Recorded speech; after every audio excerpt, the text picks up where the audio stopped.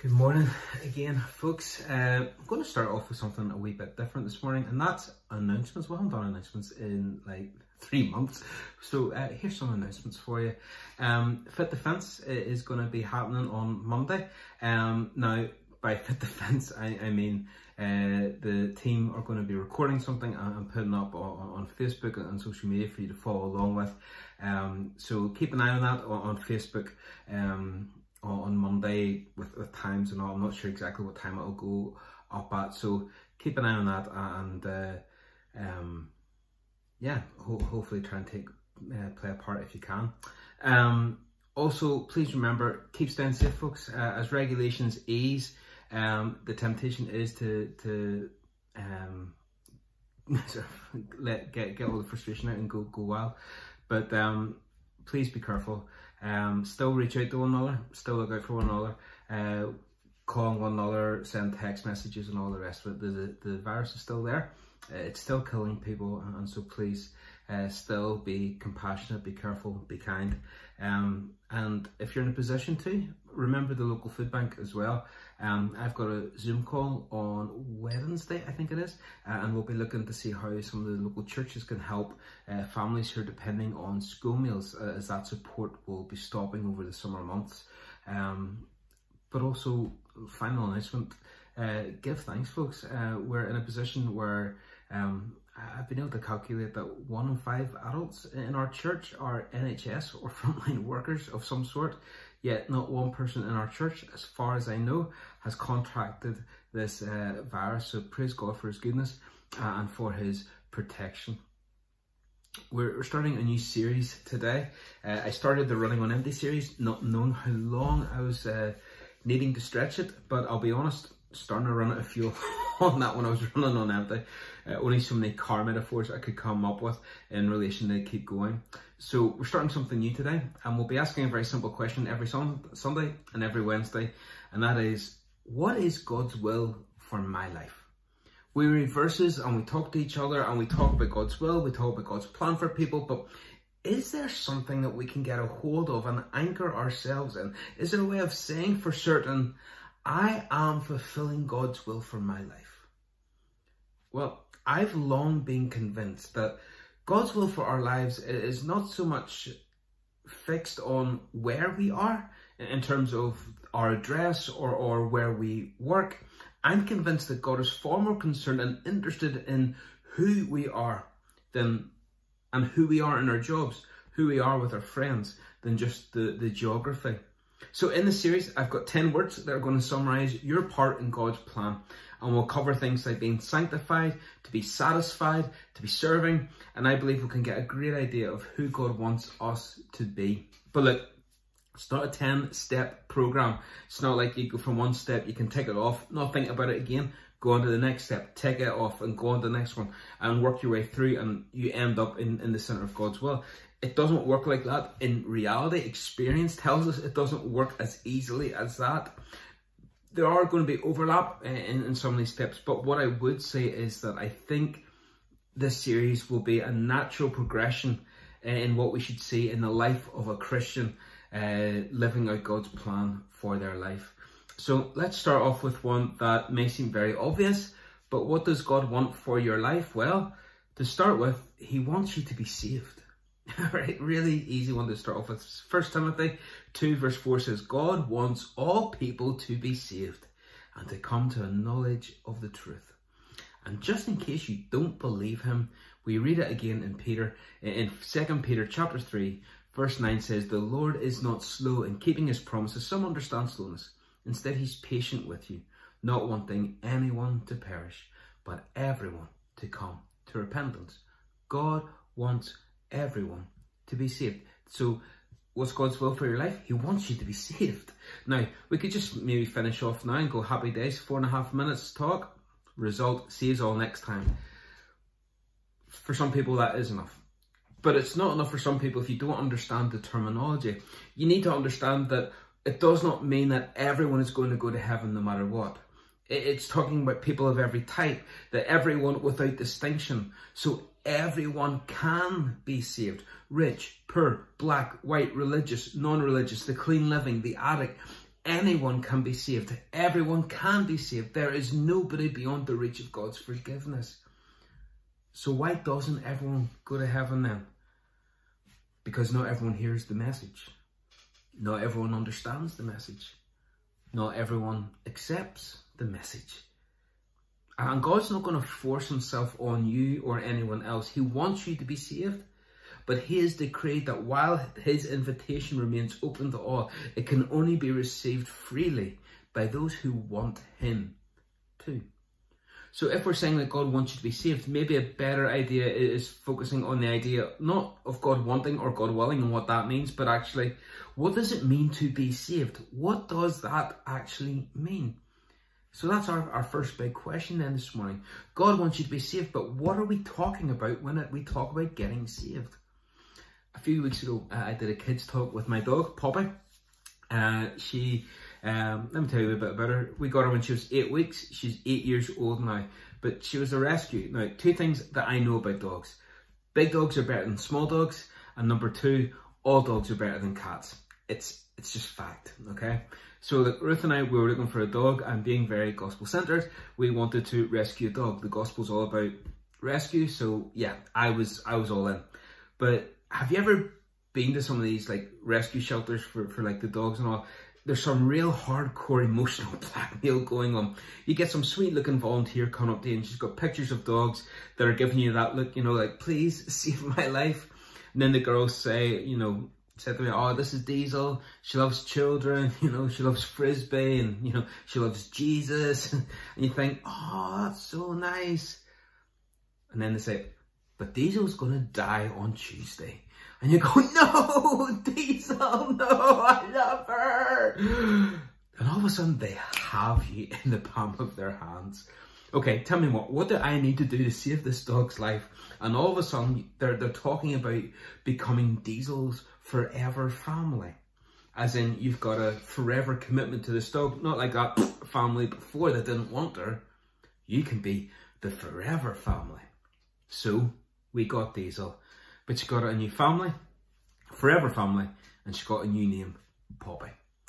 But you see, everyone loves a rescue story. And the Bible tells of the greatest rescue story ever, of a God who will come in love and rescue those he loves, give them a new name, and give them a forever family. It's why as Christians we talk about being adopted by God and being brought into his family. It's a rescue from life to death, but also from lost to found, from not belonging to belonging.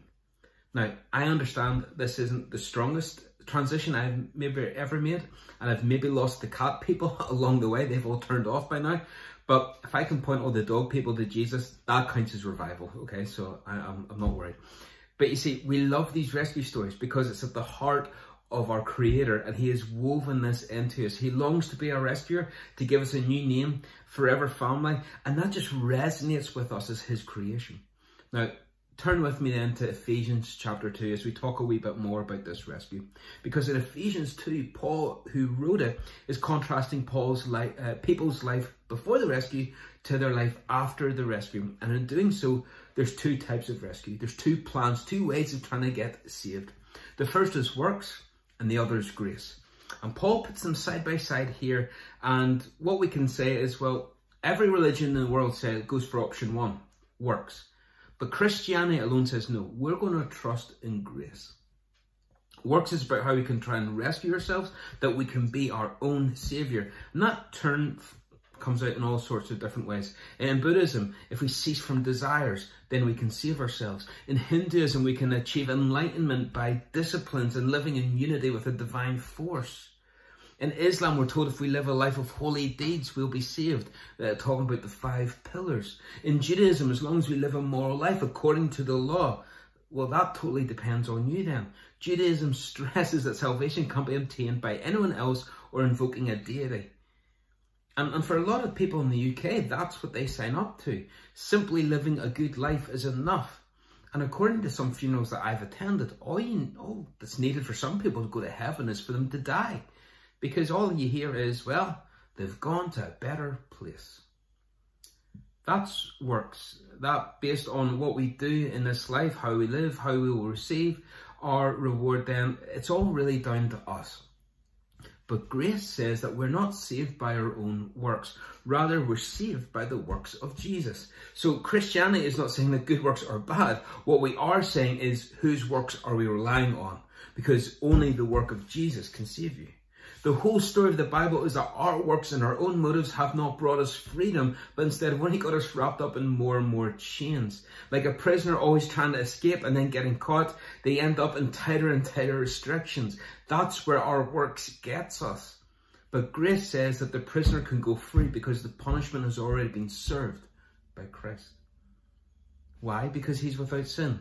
He's the perfect, spotless sacrifice, and God laid on him the iniquities of us all. And it is his work that saves, not ours. It's his life that saves, not ours. It's his death that saves, not ours. It's his victory, not ours. The very name for Jesus means rescue. Remember, going back to your Christmas lessons, we read that you will call his name Jesus, for he will save his people from their sins. The name points to his mission. He's going to be a rescuer. And so here's the thing. It's not about how much faith that you do have. It's about what you put that faith in. You can be totally convinced of something, and maybe even be more convinced in your worldview than some Christians are. And they've had a few knocks, and they've got doubts, and they've got questions. But it's not about the quantity or even the quality of your faith. It's the focus of your faith that saves. You can be totally convinced that you can be good enough to save yourself. It doesn't matter how much faith you have in yourself. If you put your faith in the wrong place, it's not going to work. He alone can rescue. He alone can save. So let's read a couple of verses from Ephesians chapter 2. Look at verse 5. It says, even when we were dead in our trespasses, he made us alive together with Christ. By grace you have been saved. And then in verse 8 it says, for by grace you have been saved through faith. This is not your own doing. It is a gift of God. In other words, saving faith is trusting in Christ's work, not our own work. Saved by grace is trusting in the finished work of Christ. Saved by works is trying to make it on your own steam. So salvation, according to the Bible, being saved, it's got zero to do with who you are and what you have done or anything that you're going to try to do, and everything to do with who Christ is and what he has done. That's why it's called salvation by grace. Because we've done nothing to merit it. We've done nothing to contribute. It's totally unmerited, undeserving, and it coming from a place of unbounding love and favour of God towards you. So when we put that together, God wants to save us. He wants to save you. And by saving us, it means he shows undeserving grace. So let's read Ephesians 2, 1 to 8 with that in mind. It says, you were dead in trespasses and sins, in which you once walked, following the course of this world, following the prince of the power and of the air, and the spirit that is now at work in the sons of disobedience, among whom we all once lived in the passions of our flesh, carrying out the desires of our body and the mind, and were by nature children of wrath, like the rest of mankind. So that's what it was like before we were saved. Verse 4. But God, being rich in mercy, because of the great love with which he loved us, even when we were dead in our trespasses, made us alive together with Christ. By grace you have been saved, and raised us up with him, and seated us with him in the heavenly places in Christ Jesus, so that in the coming ages he might show the immeasurable riches of his grace and kindness towards us in Christ Jesus. For by grace you have been saved through faith, and this is not your own doing, it is a gift of God, not a result of works that anyone may boast. For we are his workmanship, created in Christ Jesus for good works, which God prepared beforehand, that we should walk in them. So we've covered the fact then that God wants you to be saved. Whoever you are listening to this, God wants you to be saved. He wants to save you. What does that mean? It means you need to trust in the finished work of Christ and not your own goodness. But then that leads to another question. Well, what does being saved look like then? Well, such is the grace of God, it can be understood in the past, present, and the future. So a Christian can say, speaking in the past tense, I am saved. I have been saved. It's something that happened. I can point to a moment in my life whenever I received that grace, when I turned away from depending on myself and depending on Christ. That is when the grace of Christ removed the penalty of sin. I am saved. So even though I'm not perfect, there's no condemnation for those who believe, for those who are in Christ. The penalty of sin has been removed. I am saved. Which means God's never going to punish me for the residue of sin in my life. Okay, so I'm never going to get to a point where God's going to say, you know what, Jeff, you've messed up far too many times.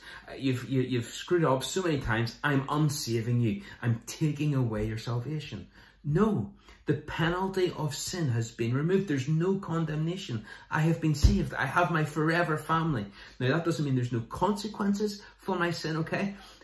But I'm saved from the penalty of sin, the past.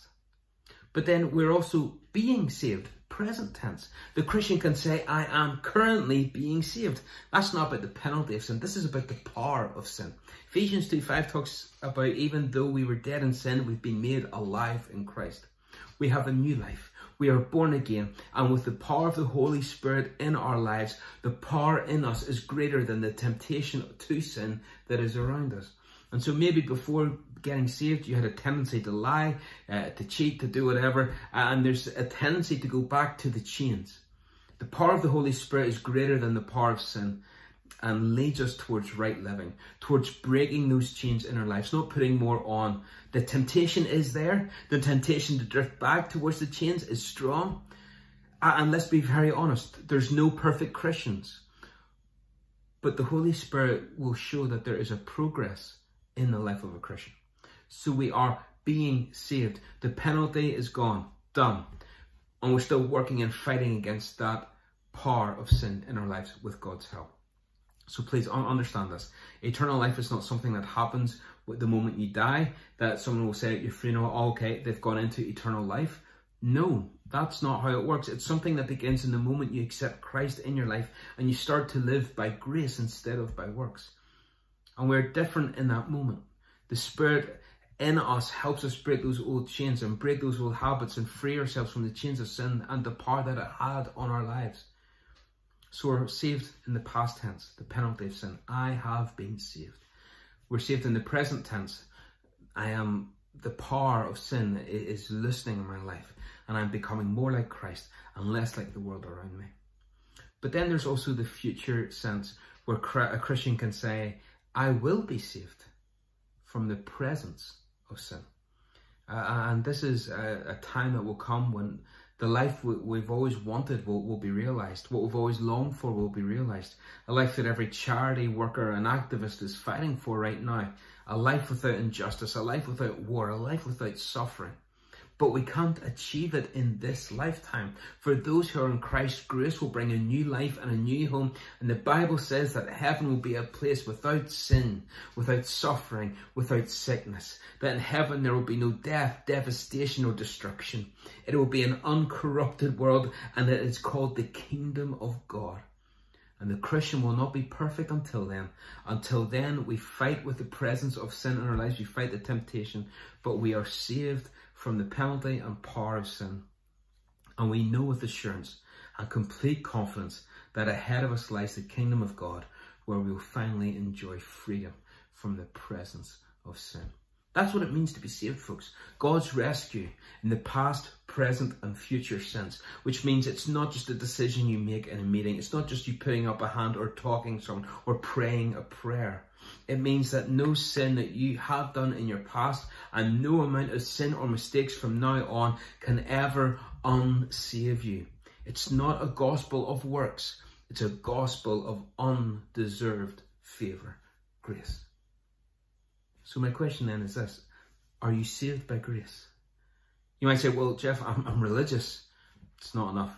I'm clean living. It's not enough. I'm quite a spiritual person. It's not enough. I'm trying my best. Look, that's great, but it's not enough. Our works are not enough, but the work of Christ is enough, because it starts with the fact that we are not enough.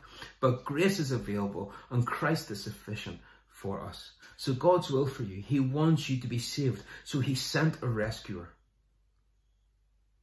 And what does that mean? It means grace. And what does that look like? It looks total. Deals with the past, present and future issues of our sin. And eventually we can look forward to being free of it completely. And Pastor Paul, as he writes this letter to the Ephesians, assumes that people are going to have some questions like maybe you have about this. And the big question is, okay, but saved from what? I mean, that's a really good question, and this is where we'll finish this morning. Because getting saved means nothing unless you actually think you're in danger. So it's always worth asking, okay, preacher, saved from what? Redeemed from what? Why do I need a rescuer? I'm fine. Because if you don't think you're in danger, you're never going to take action. People don't just sit on their sofa screaming for rescue for no reason. But they will if they know their house is on fire. A guy in a car crash will call for an ambulance. Someone drowning will call for a lifeguard. Why? Because they know they're in danger. They know they can't save themselves. They need someone to step in and rescue them. So Paul does that in Ephesians 2. Again, giving us this information. Okay, and in verse 1 he says, you were dead in your trespasses and sins. See, we know that death is a result of sin. And so for the Christian who will be saved from the presence of sin, they'll not die. So he's talking to people here, remember, who he's contrasting their old life before they were saved to who they are now. He's contrasting these two identities. He says, you were dead in trespasses. Now let me just use that phrase because there's about 6 things that he says that we're saved from in the first 3 verses. We're not going to go through them all, okay? But just that phrase, let me take that phrase. See, a Christian, before you're saved, you're under this death sentence.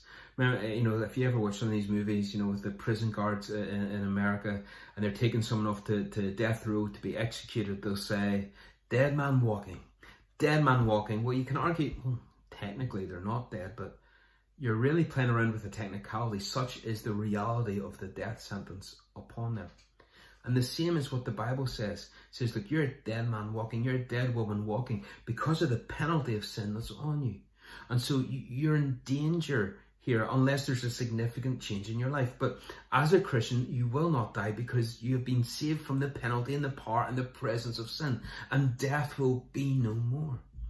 Let me give you an example. Take your phone or your iPad, your laptop, whatever, you charge it up, and then when you unplug it and you use it, eventually what happens? It'll die. You and I are like that. You and I are not independent creatures. We are dependent. And when we sin and when we live for ourselves, we're disconnected from the power source. And if we keep going that way without reconnecting to God, we will die. And this is why you can be physically alive, but in the cycle of being spiritually dead. This is how the Bible explains our condition. Spiritually dead, even though we're still physically alive. But when your body dies, that spiritual condition will endure. So all those who are alive in Christ go on to the kingdom and they're saved from and experience the freedom from that presence of sin. But those who are spiritually dead will then experience an eternal death. Now I know not everyone likes this kind of talk and feel that it's not important, but I feel it's so necessary in 2020 to start using this language again because people have lost the seriousness of sin, the danger of sin. For if sin isn't a big deal, then there's no need to be saved, then there's no need for a saviour, and Christ died for nothing. So we need to understand, and church, I'm talking to you as well here, not just people who aren't saved. We need to get back to appreciating what it is we are saved from and what it is that we're saved into. This is not just a lifestyle upgrade like what it's like when your house first got Wi-Fi or when you bought your first car and you've got this wee bit of freedom and it's like, oh, life's so much better now. No, we are saved from eternal death because we have received eternal life. And let me give you one more from Ephesians 2. It says we're dead in trespasses or transgressions, depending on your Bible version. Nobody really talks about trespasses anymore, but it's a word that's used in relation to sin. What we think, our motivations, the wrong things we do, the good things that we don't do. But what does it mean? Well, imagine going for a walk in a countryside and you come across a sign that says private property, no trespassing. You realize in reading that there's a line here that you can't cross or you'll be trespassing. You cross that line, you know there's going to be consequences. And so too, the Bible is full of signs. Don't cross this line, don't cross this line, don't cross this line, don't trespass. But I wonder, where is it in your life that you've constantly been trespassing? Where have you been constantly crossing the line? I mean, normally we're so much better at pointing it out in others than ourselves. If I asked you, So who crossed the line with you? Right, well, out comes the laptop, here comes the PowerPoint presentation, the folder, you've got times, you've got dates, it was a Thursday, it was 16 degrees, he was wearing a blue jumper, I was wearing this, and you've got all the information because you remember it. And sin is whenever we have crossed the line with God. And just as we don't like it when people cross the line with us, so too God takes it seriously when we do it to him. And so the Bible says, look, we are all sinners, we are all transgressors, we're all trespassers, we are people who have crossed that line. And what people have decided to do, instead of obeying the sign and saying, okay, right, well, I shouldn't cross that line, what society has said is, okay, right, well, I'm going to just move the sign. I've decided that it isn't trespassing, and I'm just going to keep moving the sign to give myself room to do what I want to do. But here's the thing, as a walker, I don't have the right to decide if I'm trespassing or not. It's the landowner who owns the land who gets to decide. So whether I pay attention to the sign or not, whether I move the sign or not, I'm still trespassing. Morality isn't decided by the majority. Morality isn't decided by the majority, but by the moral law giver. But people feel like the Bible, with all its warning signs, is just a big killjoy, and it doesn't always have to be adhered to. And we touched on this a wee bit last time with Solomon.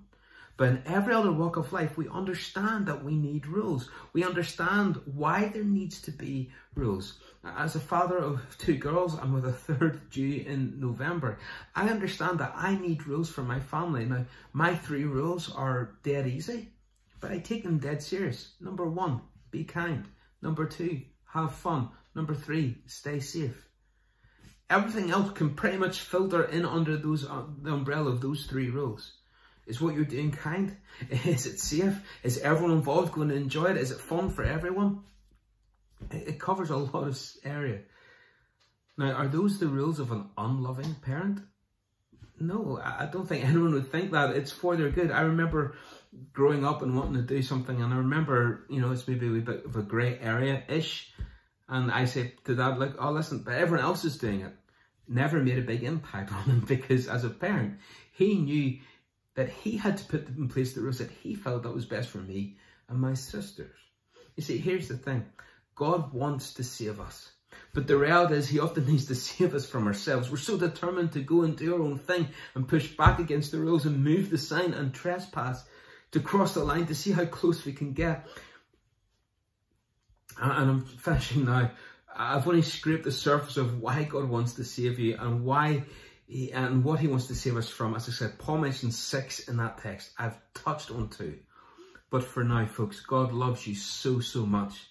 But you are in danger. You are in chains of sin and you have transgressed. You're a dead man, a dead woman walking. The penalty of sin is real. But because of God's love, he wants to rescue you. He wants to save you. He wants to give you a new name, to call you son, to call you daughter, and adopt you into his forever family and save you from the penalty, the power, and the presence of sin. But the question remains, will you depend on your works or on the finished work of Christ? Are you saved? God bless.